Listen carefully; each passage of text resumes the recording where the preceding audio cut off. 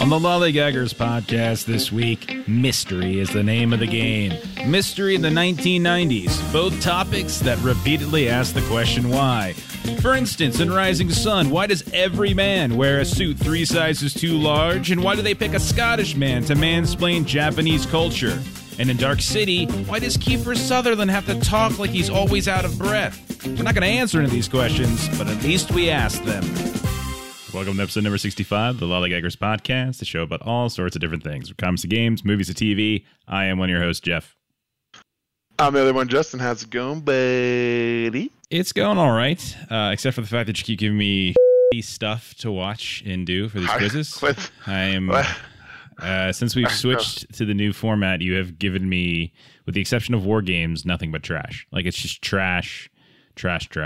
And whereas I have given you some fantastic stuff. I've given you The Wizard, which honestly is trash. But I've given you, like, today's episode. It's an amazing movie.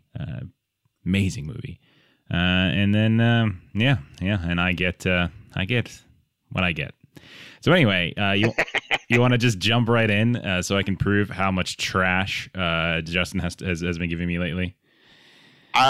Sure, but it's not like what you gave me was a gem. No, what I gave you was, in fact, a gem. It is highly regarded movie, in fact, with high critical reviews, considered by many to be one of the more intelligent, smartest science fiction movies of our generation. But we're not talking about that movie yet. We're going to be talking about a different movie called Rising Sun from 1993. Which many people say the same thing. They really don't. So the challenge that we're dealing with this episode is mystery from the 90s.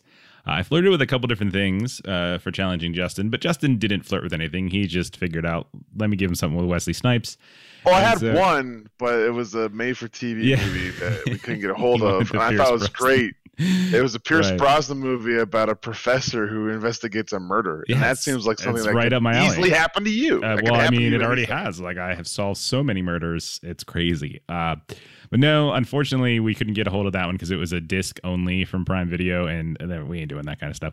So instead, I went with, it was selected for me to watch Rising Sun, the 2-hour and 9-minute action crime drama starring Sean Connery and Wesley Snipes, or Wesley Snipes and Sean Connery, however you want to look at it. Harvey Keitel also plays a very pivotal role in the movie, and it's based off a Michael Crichton book, but it really doesn't do that book justice from what I understand. However, I've never read that book. Never really been a big Michael Crichton fan outside of, Jurassic Park or something like that. So here's the premise of the movie, because I guess it's a mystery, sure, but it seems fairly obvious. Just pick the dude who looks most guilty and has the poofiest hair, and that's the one who probably did it. And if you live by that kind of code for your entire life, you'll probably be fine in figuring out who the murderer was. So Rising Sun takes place in Los Angeles, and the film is told a little bit out of order. There's kind of like this Basic Instinct scene that's kind of going on with Wesley Snipes, who's being interrogated by his various superiors. He's a cop, kind of, and he works specifically with kind of an international corp. Like that's his focus. I can't remember there's a specific name for it, but I don't care enough to look it up. And he is called in. Well, actually, the movie starts off with us like having this out of sequence conversation where he's talking about the events of the movie, or what's actually going to befall and what we're going to watch. And so much of what happens is kind of a flashback. And then halfway through the movie, we kind of catch up to that part, to that scene where he's being interrogated by his bosses. And then from then on, the movie is like happening now, like over the course of the last maybe 40 minutes or so. But for the first hour and a half, something like that, because it's a long movie, for that first hour and a half, it's all kind of told in flashback. So the basic premise is that there is a corporate buyout that's being negotiated right now in the Nakamoto building of Los Angeles. Or I'm not sure if it's necessarily the building's name is that, but I know the corporation's name is that, and it's a Japanese company that's trying to buy out this Microcon company that is a semiconductor company, and they're having some kind of financial trouble. So Nakamoto is in the midst of trying to acquire that particular company, and there's all sorts of complications to that. Some of it's cultural, the fact that it's a Japanese company taking over an American company. Some of it's political because there's a senator that kind of gets pushed into this a little bit. So at the beginning, there's the opening to this movie is just awful. It's just like some sort of weird celebratory thing where people are hitting drums and you're like, what the hell's going on? And it takes forever for like the actual stuff to happen. But a woman gets killed. Long story short, a woman is killed after having sex in a corporate boardroom a couple floors above, where it looks to be some sort of big party where a lot of corporate and political movers and shakers are meeting to kind of talk this out. And Wesley Snipes' character, a cop, is called in because he's part of like some sort of international like liaison type group to work on this particular case. And then he shortly thereafter gets another call to pick up Sean Connery's character, who is a former police captain, sort of, who kind of fell in love with Japan or something like that. It's a little bit vague, but he's asked to come consult by, we don't know exactly who. And that's kind of important, as Sean Connery will try to teach us throughout the entire movie, because he's very condescending to pretty much everybody. And then they start to investigate, and there's all sorts of these sensitive negotiations, all of them neglecting the fact that there is an actual dead woman like on the table of a conference room after having sex with somebody at the party. And for some reason, like, there's all these other sort of subtleties that go on. So what proceeds to happen in the movie is the question of who killed her, why did they kill her, who's hiding what? Was it somebody who's involved in these negotiations? Was it someone political? Was it someone business oriented? Was there a frame job, etc.? Now, because Sean Connery's character, Captain John Connor, but not the cool one from Terminator, because he is in love with Japan in some way, or he has spent a lot of time in Japan, he wants Wesley Snipes to actually go through the proper procedures, and he constantly calls Wesley Snipes' character, who's Lieutenant Webster Smith, or Webb. He constantly calls him like Kohai, because Sean Connery's like senpai, and they're like master, or like, I don't know, supervisor, senior man, junior man, something like that. So he wants Wesley Snipes' character to let him take the lead at certain points, and there's all those little dicey negotiations. So the woman's killed, and they learn a little bit here and there, and eventually they get what appears to be a videotape of someone actually killing this woman. But that videotape reveals that the killer is a certain person who's there's a specific word for it, but I can't, again, there's a lot of like Japanese terminology that I didn't write it down.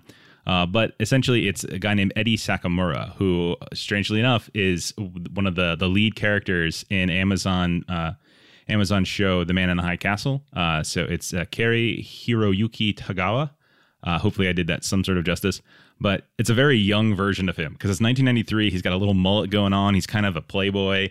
His father is somewhat of a competing businessman to... Jeffrey. Yes? I cannot believe you're not bringing up the fact that he's also Shao Kahn from Mortal Kombat. That's fair. That's fair. Come on. I try to forget Mortal Kombat because it was bad.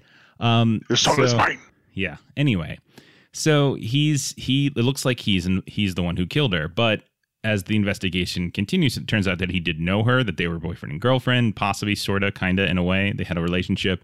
It also is revealed that she liked it rough. She liked to be choked when she was having sex, and that there was like these bruising, so that's something that perhaps he did.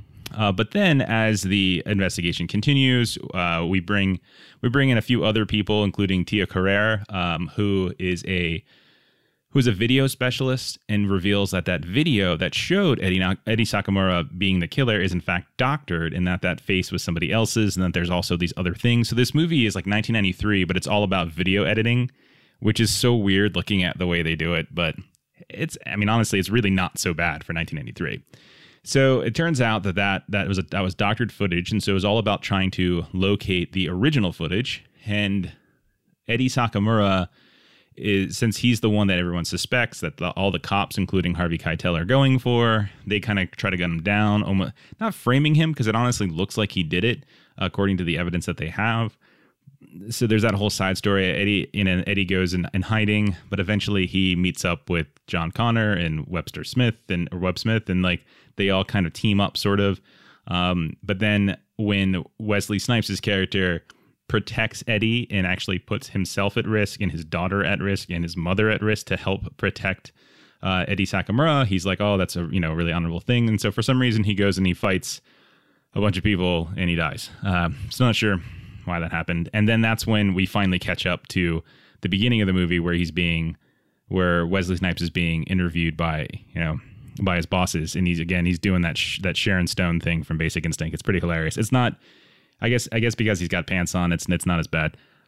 So then the movie catches up to where the present is, and we learn that there's all sorts of different layers to it, because the video shows that it was a senator who's played by the Lollygaggers podcast favorite Ray Wise, and that he was actually having sex with the dead woman, and it looked like he was choking her, but that's only one thing that the original footage revealed, because Ray Wise, his senator, was actually going to vote against the deal, and then they were using this percent, as leverage to make him actually vote properly. But if you let that video play through, it reveals that she wasn't actually dead after having sex with the senator, and that somebody else came into the room and knew where all the cameras were, so it was good about hiding, their identity, and then choked her and killed her. But that doesn't really do a whole lot good for the senator, because Sean Connery and Wesley Snipes start faxing over pictures from the original footage, and then he kills himself. A sitting senator kills himself, and this is not the main part of the movie. It's just amazing to me. A sitting senator just killed himself because it was revealed that he had sex with a woman, possibly killed her, and it's just done. It's presented in such a way that is such an afterthought in this movie. It's fascinating.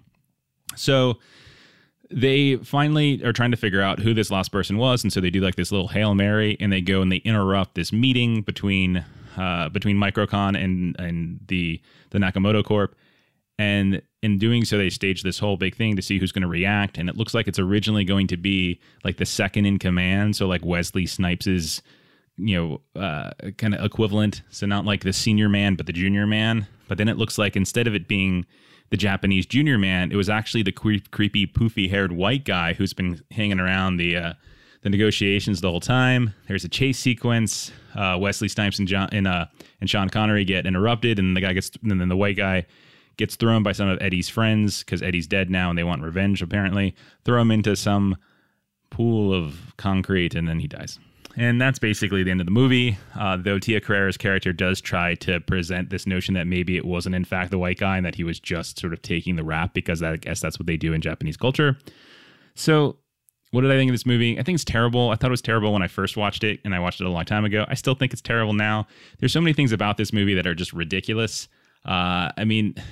There's towards the end, there's a fight sequence, and it's the most embarrassing fight sequence I've ever seen. Wesley Snipes is an incredibly athletic actor. The guy knows all sorts of martial arts. He's been in some really good stuff, but this is really, really bad the way it breaks down. And then the fact that they have old Sean Connery, and this is 1993 Sean Connery, so he ain't that old, and him doing this really poorly choreographed. It's got very 1990s clothing, so every guy has really baggy, a really baggy suit, because that's what it was like in the 90s. Right off the bat, when Wesley Snipes walks in and you see Sean Connery, and they're both sitting in their 4-button baggy suits. I'm like, oh so my baggy. God.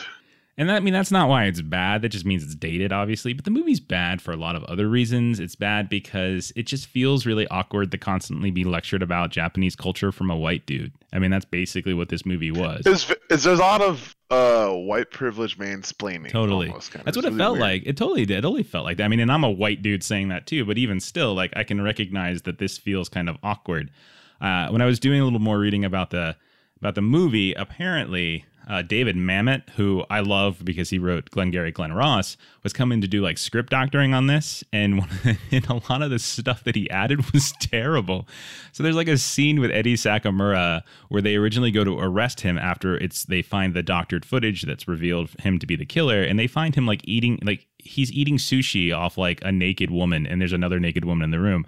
None of this was in Crichton's book. This is just something Mamet added in. It's so weird.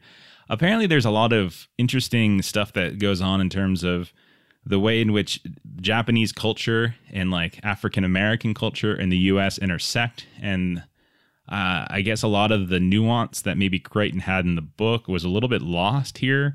I don't actually think that Wesley Snipes was actually, his character in the book is not African American, but in the movie he is, and one of the reasons he is because the guy who is the EP of it, what's his name? It might have been Philip Kaufman actually, who did the directing. One of them really liked Wesley Snipes in White Man Can't Jump, and I can totally understand it because he was amazing, and White Man Can't Jump is amazing.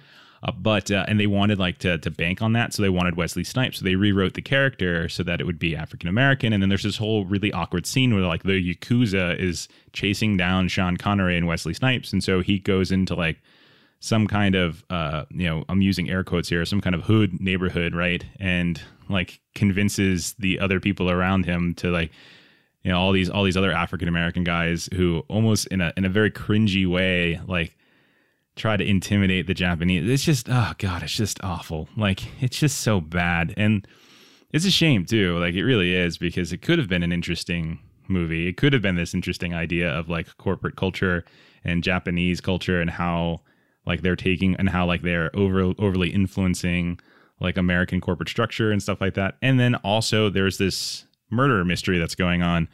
But it's just not. I don't know. I was not convinced by Sean Connery and Wesley Snipes together. I don't think they made a good duo, which you think Wesley Snipes, great. Sean Connery, great, but just not great together. Like, I just didn't like them together.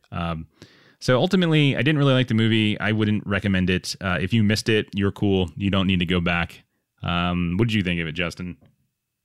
It stinks. One big part was I thought the ending was just really flat. Oh my gosh. Yes. It's really bad fight scene, and then you see the supposed villain, he dies off camera. Yeah. And then there's like another 10 minutes of conversation at the end where it just kind of peters off. It's a very strange thing. It's like, it's not how like a movie ends, climactically. It doesn't make any sense. There's no resolution. It's just kind of like, and then this happened. All right, Eddie, the guys who threw him into the cement, they're gone now. Yeah. Anyways, let's talk about it. And there was weird. Like this ham-fisted sort of romance that they were trying to do with Wesley Snipes' and Tia Carrere's character, but Tia Carrere doesn't show up till like 40 minutes in the movie. It's kind of weird, and that's the two. She's with Wayne anyways, so he can't have her. That's true. So. That's fair. There's a man in the back. Yeah. Anyway, Wayne's World, good movie. What are your stupid questions? All right. So. Beginning of the movie, Sean Connery is like talking down Wesley Snipes about proper things to do when confronting Japanese businessmen. That's correct. All right. So what is one thing that the Japanese find threatening that he advises him not to do? Like large or wild arm gestures, movements, that type of thing. That is correct. Yeah. Okay. All right. So you mentioned that Shao Kahn, he's not Eddie. To me, he's Shao Kahn. Okay. You mentioned Hiroyuki Tagawa. Shao Kahn. You mentioned that Shao Kahn was in a big like relationship with this girl, and she liked it rough, right? She liked being choked and all stuff. So he says he doesn't like that. That's true. He did say that. How does he describe the type of man that he is? Oh man. Oh gosh, I don't really remember. It's a pretty funny line, so that's why I remember. That's probably why I don't remember it, because I just stopped paying attention to when they talked, and all I really did at that point was just try to figure out what really happened. I don't really know. I can't like. It wasn't like it wasn't like that cliche. He's a lover, not a fighter. That wasn't it. Any hints? Any hints for your old pal Jeff? Food.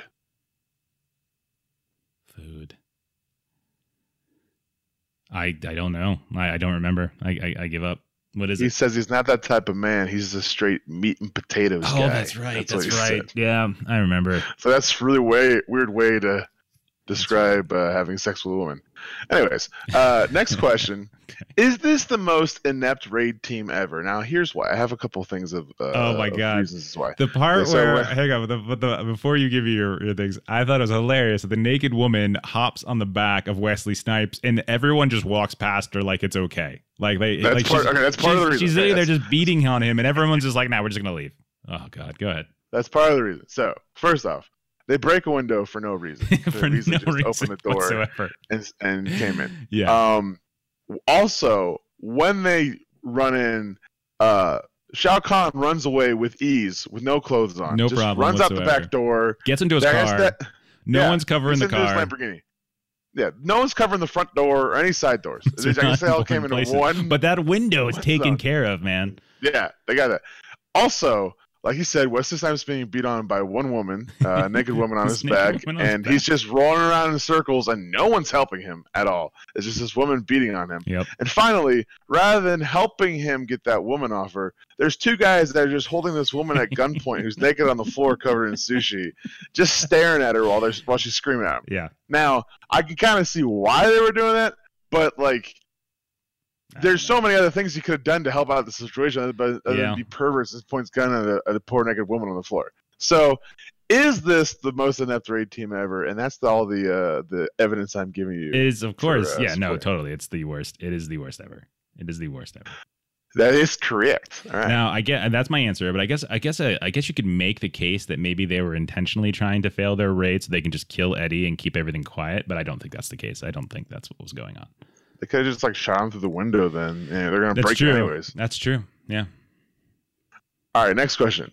Why did Shao Kahn not turn in the senator when he saw that he was he had sex with her and had supposedly he thought he'd killed her, right? Because when he saw it happen, he thought she died. He didn't know a second person came in and finished the job. Why did Shao Kahn not turn him in? So I'm not sure if there's a funny line or something that I'm supposed to remember, but I do recall that his father, so Shao Kahn, if that's what we're going with, his father, there's a specific name, again, a Japanese term, I don't recall the specific vocabulary, but essentially his father was kind of like a competitor in a way to the guy who leads the Nakamoto Corporation. And believing that this is, I don't know, maybe that this could be used in such a way. I'm not really sure. I'm kind of grasping. Well, the main reason was he wanted him to vote for him in the upcoming like stuff that was going on through Congress and stuff like that. So if they thought they can use this, if he were to turn him in, he wouldn't get the vote. Plus, it's also kind of leverage on him. Okay. So I don't know. I feel like I should get that because I did mention that a couple times. I feel like I did mention the idea of leverage. Yeah. It's pretty close. We'll say that. Okay. All right. Final question. Your best. Losers do their best. Winners go home and the prom queen. I don't know how you did it, but it's absolutely correct. There you go. Stupid line. It's such a dumb line.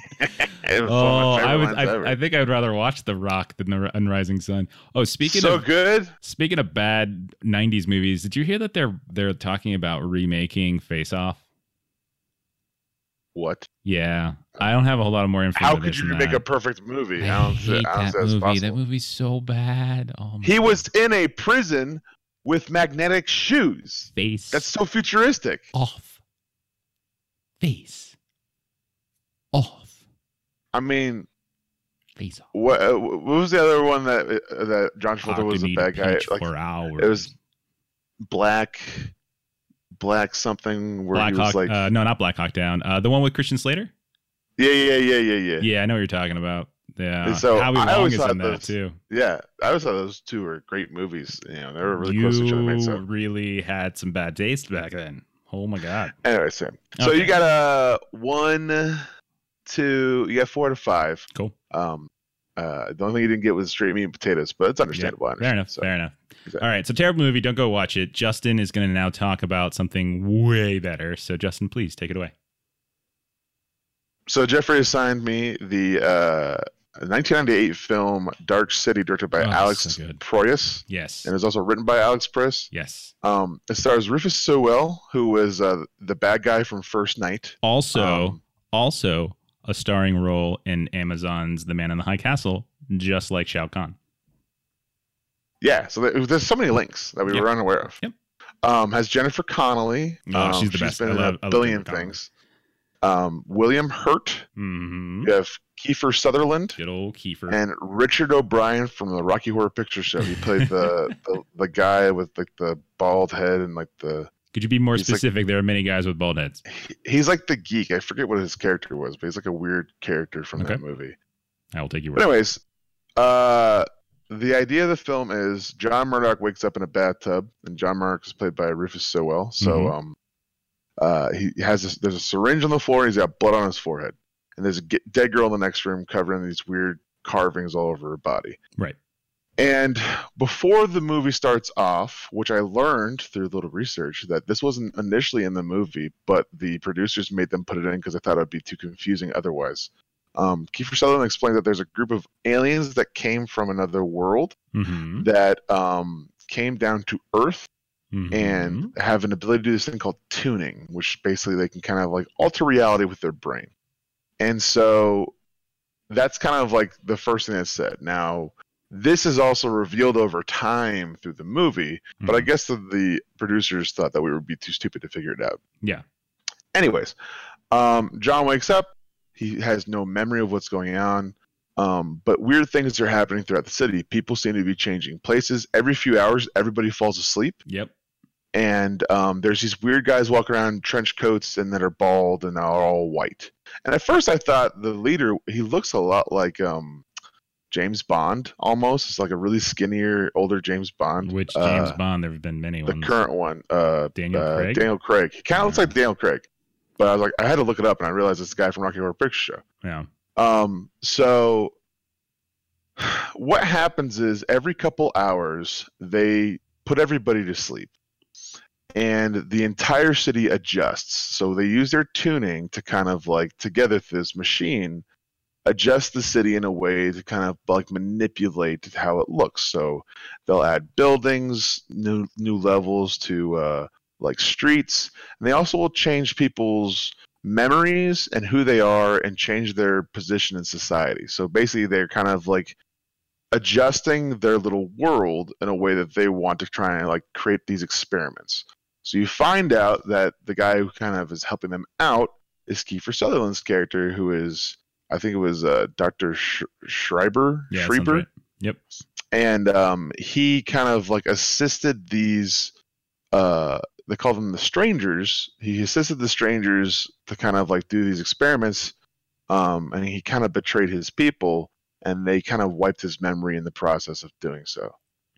So as you kind of like see this stuff going on, also when things are changing, the whole movie is like a giant M.C. Escher painting come to life. It's the best way for me to kind of like describe it, because like actually pretty legit. Buildings are moving and stairs are twisting. It's very strange. John, for some reason, has the ability to tune as well. He doesn't know why he does, but John has the ability, and he doesn't fall asleep when everyone else falls asleep. So somehow he's become immune to these abilities.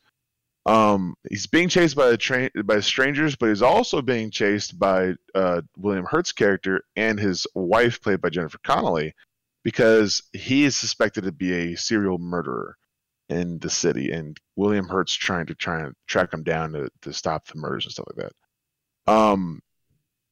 So I'm trying to think here. His wife and detective are following him. As John's being pursued by strangers, so he finds out he has these abilities. He kills a couple of them, and it's very strange, and he realizes they're kind of aliens. As he's being pursued by strangers, he eventually gets picked up by his wife and William Hurt, and William Hurt kind of accuses him of being a killer. He says he doesn't have any memory of this, he didn't do any of this, and then he's trying to explain to him all this weird stuff that's going on, that, you know, everyone falls asleep and things are changing, and then he actually shows William Hurt his ability to kind of like mess with stuff. So then William Hurt kind of believes him.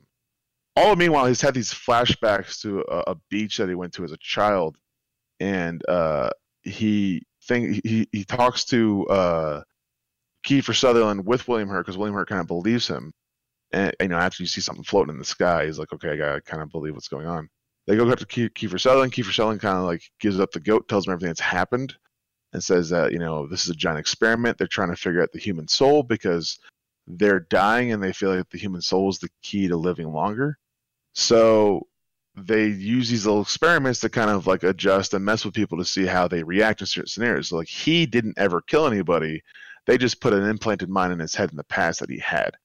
He never had been married to his wife. They just implanted all these things in everybody's heads and memories to kind of make them think different things of what happened in their life. And they're all kind of injected by Kiefer Sutherland. He kind of is like an artist, if you will, when it comes to creating personalities of these people and coming up with like stories in their backgrounds. And it's almost, there's almost like a feel of like Santa Claus. I had a weird feeling of that, where it's like, because like there's a scene where they're like adjusting everybody's IDs and stuff, so it's kind of like little elves adjusting all stuff. And then at night when they turn off the clock, like Santa Claus comes out and changes the whole city while everyone's asleep. It's kind of like a weird little feeling. It's a pretty terrifying interpretation of what Santa Claus is. But honestly, if you think too deeply about the concept of Santa Claus, it is pretty terrifying. Yeah, it's very similar. He must be an alien that's trying to adjust people's thoughts. Anyways, they go to the edge of the city where they're trying to find their way to the beach, and they burst through a wall. And when they burst through the wall, they realize that they're on a spaceship. They're not even on Earth, and they realize that, man, it's never been light time. Everything's always dark. Yeah. So they eventually take John back to their main area where they have the machines at. He was slipped a syringe by Kiefer Sutherland saying, I will help fix this. I have all your memories in this syringe. If I give this to you, everything's fixed. But he doesn't trust Kiefer Sutherland because he's kind of like, giving up the goat and everything's kind of strange. And then they kind of say, can you ever really trust Kiefer Sutherland? Yeah. I mean, like he jumps on Christmas trees when he's drunk, Kiefer, right? So they strap him down. They're going to imprint him with the rest of the people because they think that he's the key to them surviving as an alien race. But instead of using that syringe, he does the old switcheroo, and Kiefer Sutherland puts the thing in his forehead that is of his actual memories. And it turns out that Kiefer Sutherland's been training him for a very long time, even since he's a child, to kind of like fight against these people, and taught him how to tune. And you find out that like they've had this relationship for a very long time. And even Kiefer Sutherland didn't remember this either because they had wiped his brain for a certain point too. So you find it, so he becomes fully unlocked, and they have this giant CGI battle between the two main guys, between John and like the main stranger guy. And it doesn't look that bad. Some points are kind of like, but like as a whole for being 1998, doesn't look that bad. There's a lot of matte paintings, a lot of practical effects, a lot of cool stuff that goes on in the movie because CGI wasn't there just yet. This movie was a couple years before The Matrix, and we'll get back to that. But like it was very practical. The only thing that kind of looked kind of weird was when they're fighting with their brain thing with the whoop, whoop, whoop, I really thought of the South Park moment when they're like, let this be our final battle, and the psychic people are like whoop, whoop, whoop, whoop, whoop, at each other with Cartman and stuff like that. That's what I kind of felt like at that moment. Anyways, John defeats all the strangers. They have an aversion to water, so he puts a bunch of water outside the ship. So if anyone were to come later, they're kind of sealed off. He then creates the beach where he was supposed to be at when he was a kid. And he finds out that his wife has her memory wiped, so he also turns the ship with his mind so it's facing the sun, so everyone sees the light. And he decides that he's going to kind of be the arbiter of the ship and bring these people back home, I guess, and kind of save the day. And he finds Jennifer Connelly, and she doesn't remember him, but he's going to try, I guess, build a relationship with her. And they head their way down to the beach that he created with his mind. So what I think of it, it's interesting. It's amazing. I wasn't bored. Mm-hmm. The beginning of the movie is so choppy. It's so quick. I think that's probably part of the reason why is because of the circumstances in which the people are in. Yeah, I think it's intentional, right? It's supposed to really get you kind of confused and in that weird state, especially since you're following Rufus and he's like all amnesic and he doesn't really know what's going on. So I think all that kind of goes together, just get you. I think it is. Yeah, it's very strange when it starts off, but once things start going and you start understanding stuff, it makes sense and it's pretty good. I think that they did not need that Kiefer Sutherland thing because I think that just made it more confusing in the beginning. When he kind of gives this whole deposition of like what happened. Like I think I would like it better if he didn't say anything and this was a pan in on a dark city. I thought the special effects were great. I liked all the little miniatures and matte paintings and practical effects I did. I thought were fantastic. Lead character, fine. Jennifer Connelly, dreamy. William Hurt, super handsome. He is, isn't he? I agree. Kiefer Sutherland, I'm not really sure about how I felt with him in this movie. Like it was very strange. The way he spoke just seemed so unnecessary, right? Like it seemed so unnatural and silly. I didn't really like it at all. The guy who plays Mr. Hand, Richard O'Brien, who's from Rocky Horror Picture Show, I thought he was a pretty cool character. I thought the little kid was the creepiest one, and then he dies at the end. And it's really weird. It's like a little kid just like, ah! Yeah. But like overall, I thought the movie was fine. I don't think I'll ever watch it again, but I don't regret watching it. I thought it was a interesting little mystery. And there was no real part where I was like, this is dumb. Like, even the dated 1998 special effects weren't that bad. There's a few things where they're really trying to push their levels of special effects, but it's not like I was watching like the Langoliers or something, you know, where I would hope that a $27 million budget theatrical production would be better than a made-for-TV miniseries with Bronson Pinchot. So, in the end, if you haven't seen it, like when it first came out, it was a huge flop. Like it. Yes, it was very sad, despite the fact that Roger Ebert loves it and considers and like put it on his like greatest movies of all time type of thing, and used to teach about it. Like I remember he like loved it, and it got mixed reviews. You know, there's a lot of people who really really enjoy it. There's a lot of people I think who panned it for a variety of reasons. Sometimes I think that film critics get to the point where they're like they just want to exercise like how smart they are in their own reviews, but like yeah, they get too far up their own ass sometimes. Yeah, a little bit. But like, I mean, we do too, but it's like the nature. It's got a huge cult following. Yeah, and I think it really did inspire a lot of stuff in the future. So a few facts. So Richard O'Brien, the guy who played Mr. Hand, he was the first to dress up, and then the rest of they were like, okay, we'll have the rest of the aliens look like you, right? So he kind of created the first costume, and then they kind of like matched everyone to look just like him. So he did the whole like, I'll be bald and I'll be all pale and white and I'll have these weird like fedora and all this stuff. So he was the first. In the director's cut, it's actually Jennifer Connelly singing, and it's better than the person that they dubbed over her. But for some reason they dubbed over her for the theatrical release. But if you watch the director's cut, her voice is actually fantastic and it's like way better. There's a lot of weird dubbing in this movie that they didn't have to do. Like the one girl like the one hooker that picks him up and brings him back, her voice is completely Melissa dubbed. George. It's really strange. You remember Melissa it's George? very strange. Yeah. She's from Alias. Where did you watch this? I watched it in my house. No, man. Like what platform? I'm just curious.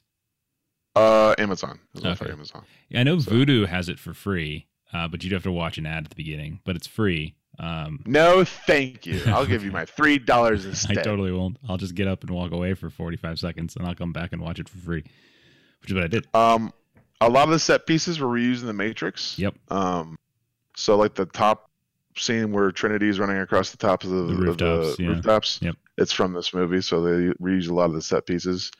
Early version had Kiefer Sutherland getting skinned alive later in the movie, so like he was gonna die horribly. They got rid of that. William Hurt was initially supposed to play Schreiber.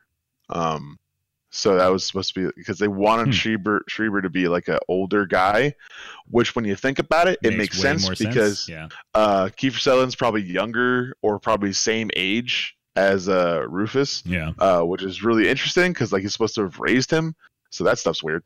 And Bumstead, who's William Hurt's character, was supposed to be the original protagonist of the movie, and they kind of like switched it around and made John the kind of the main protagonist. So it was supposed to be kind of like a noir investigative cop trying to figure stuff out, and like that's what it was supposed to be, but they kind of switched around to a cat and mouse chase thing where like John is not really guilty and they're trying to figure all this stuff out. So that's how it kind of changed. So that's a lot of the facts when I figured it out. But, all right, man. You ready for that quiz then? I'm sure I'll fail, but here we go. All right, at the beginning of the movie, during that helter-skelter stuff where they're showing people falling down, laying on the ground, at one point they show this, they linger on this fairly large theatrical sign, like old school movie theater type, lit up. What's the name of the film that was showing, and what were the coming attractions? I cannot remember. Kind of, I feel like it kind of hit the nail on the head for like how you really should be. So it was called The Evil. That was the name of the movie. And then the coming attractions were Book of Dreams. And one might argue that a lot of what was happening in here is fairly dreamlike because nothing is ever really what it seems, etc. So kind of look at one of those little things that if you see, you're kind of like, I wonder if they're trying to say something. Okay, so second question. Probably one of those rewatch things. You're like, oh, look at that. Yeah, I mean, I watched this a ton when this first came out, and I remember when I was taking a film class in college, I wrote about this film, and so I probably watched it maybe a dozen times. So what's the name of the location that's on John's postcard that he carries around? And we see it elsewhere. And what is the slogan of this location? You vaguely mentioned it, but you didn't actually mention it by name. You mentioned it just by what its location is. So what's specifically the name of the location? It's on the postcard that John's carrying that he's wanting to get back to and that we see on some billboards and stuff like that.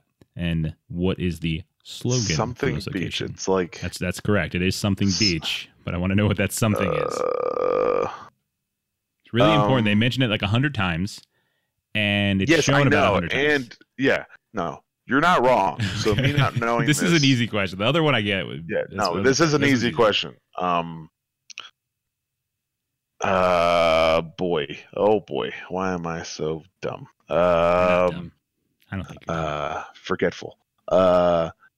I'll say it was Sunny Sands Beach. Oh my gosh, how did you do that? How did you get that question wrong?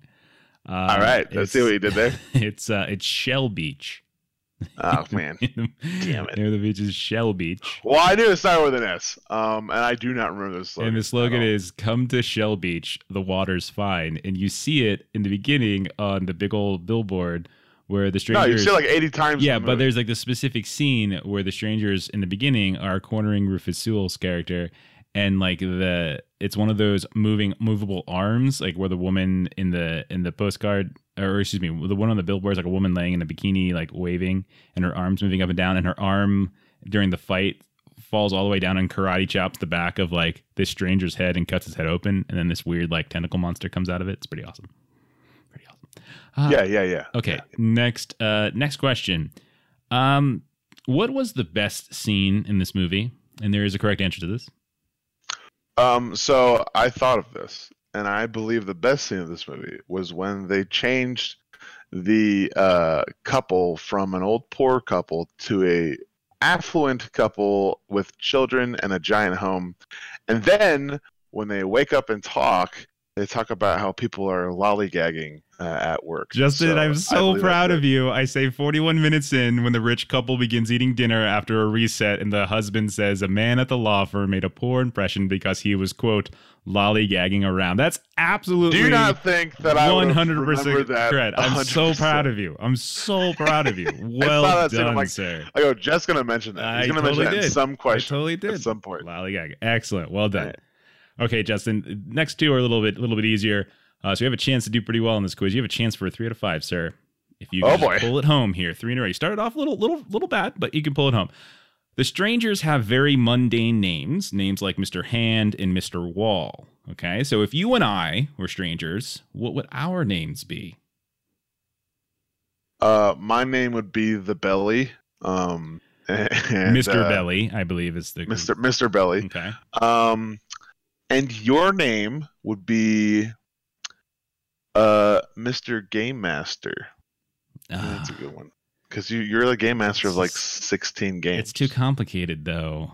Oh, sure. Okay. I like yours, though. Mr. Dice. Mr. Dice. Is that better? Mr. Dice. I'll take that. Dice. All right, I'll give you that. That's fine. Okay. Okay. Mr. Belly, though, I think I would. Mr. Belly's really good. I like that one. I like that one. Definitely getting points for that. Okay. Then the final question, Justin. And this is really philosophical and deep because this movie is really interesting because it asks some curious questions. So, Justin, what if we didn't actually know each other? What if we haven't known each other for almost 20 years and we only met just a few minutes ago prior to recording this episode? What would that mean? What would that mean? It probably means that you'd have a lot less gray hair. I don't have that many. A lot less aggravation in your life. That's fair. A lot less sighing. And me probably a lot less getting yelled at. I don't yell at you. What are you talking about? I don't yell at you. Sure, not yell at, but a lot less. There you go. Passive aggressiveness. There you go. Sure, that for sure. But I don't yell.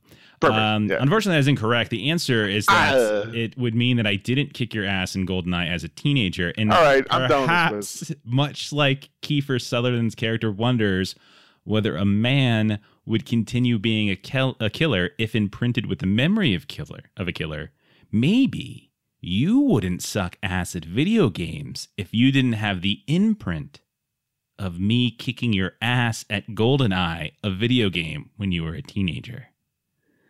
You know, I do truly, when we think back at this, I think that, you know, because my confidence was so high before that with my video game playing, and then you brought me down to earth. I think they just kind of ruined. I think I ruined your life. I think that's what I did. Yeah, that's what it is. Thanks to you, I am in a happy marriage with, you know, a wonderful job and place that I live at. Thanks a lot, Jeff. I'm such a jackass. All right, Justin. Unfortunately, you did not go 3 out of 5, but you get 2 out of 5, so I'll give you that. You got 2 out of 5, so very nicely done. Got me too excited. I screwed it up. I blew it. You didn't. You answered too quickly. You needed to think more. I was actually referencing specific things in the movie and hoping you were going to pick up on that, but unfortunately did not. All right, time for new challenges for next week for episode 66. Justin, are you ready, sir? I've never been more ready in my life. Okay. So as we spin the wheel, the metaphorical wheel, to see what we come up with, looks like our first choice is, Hackers from the 2010s. I'm in. Hackers from the 2010s. Got a couple choices there. There's one obvious one that jumps out to me, a little TV show. And then there's a couple others, I suppose. A couple of video games that are really good, too. I just want anything where someone says I'm in, and I'll take it. Okay. All right, so that is it for this episode 65. That sounds right. So if you like what you're hearing, if you would be so kind as to perhaps go up onto Apple Podcasts / iTunes, drop a little review, write a little couple words, even if they're words that say mean things about me or Justin, we'll still take them. You can also catch us up on Twitter. I'm at LollygaggerCo. Justin's at BuysJustin. He hasn't been streaming a whole lot lately because his internet connection's not great in his new place. But we're getting him up there at some point, and hopefully we might do some more things down the road. And so, Justin, if we were in a 1990s movie, how would you describe our clothing and our general appearances in such a way that we could stand out? So, for me, I'd be wearing dirty white tank top. Okay, chest hair coming out with a Italian horn necklace. Also wearing maybe like some chinos, some blue chinos. For you, I was thinking jean jacket, high water jeans, and you got a mullet, and you have a mustache, but it doesn't really fill in that well. Like the middle's not there.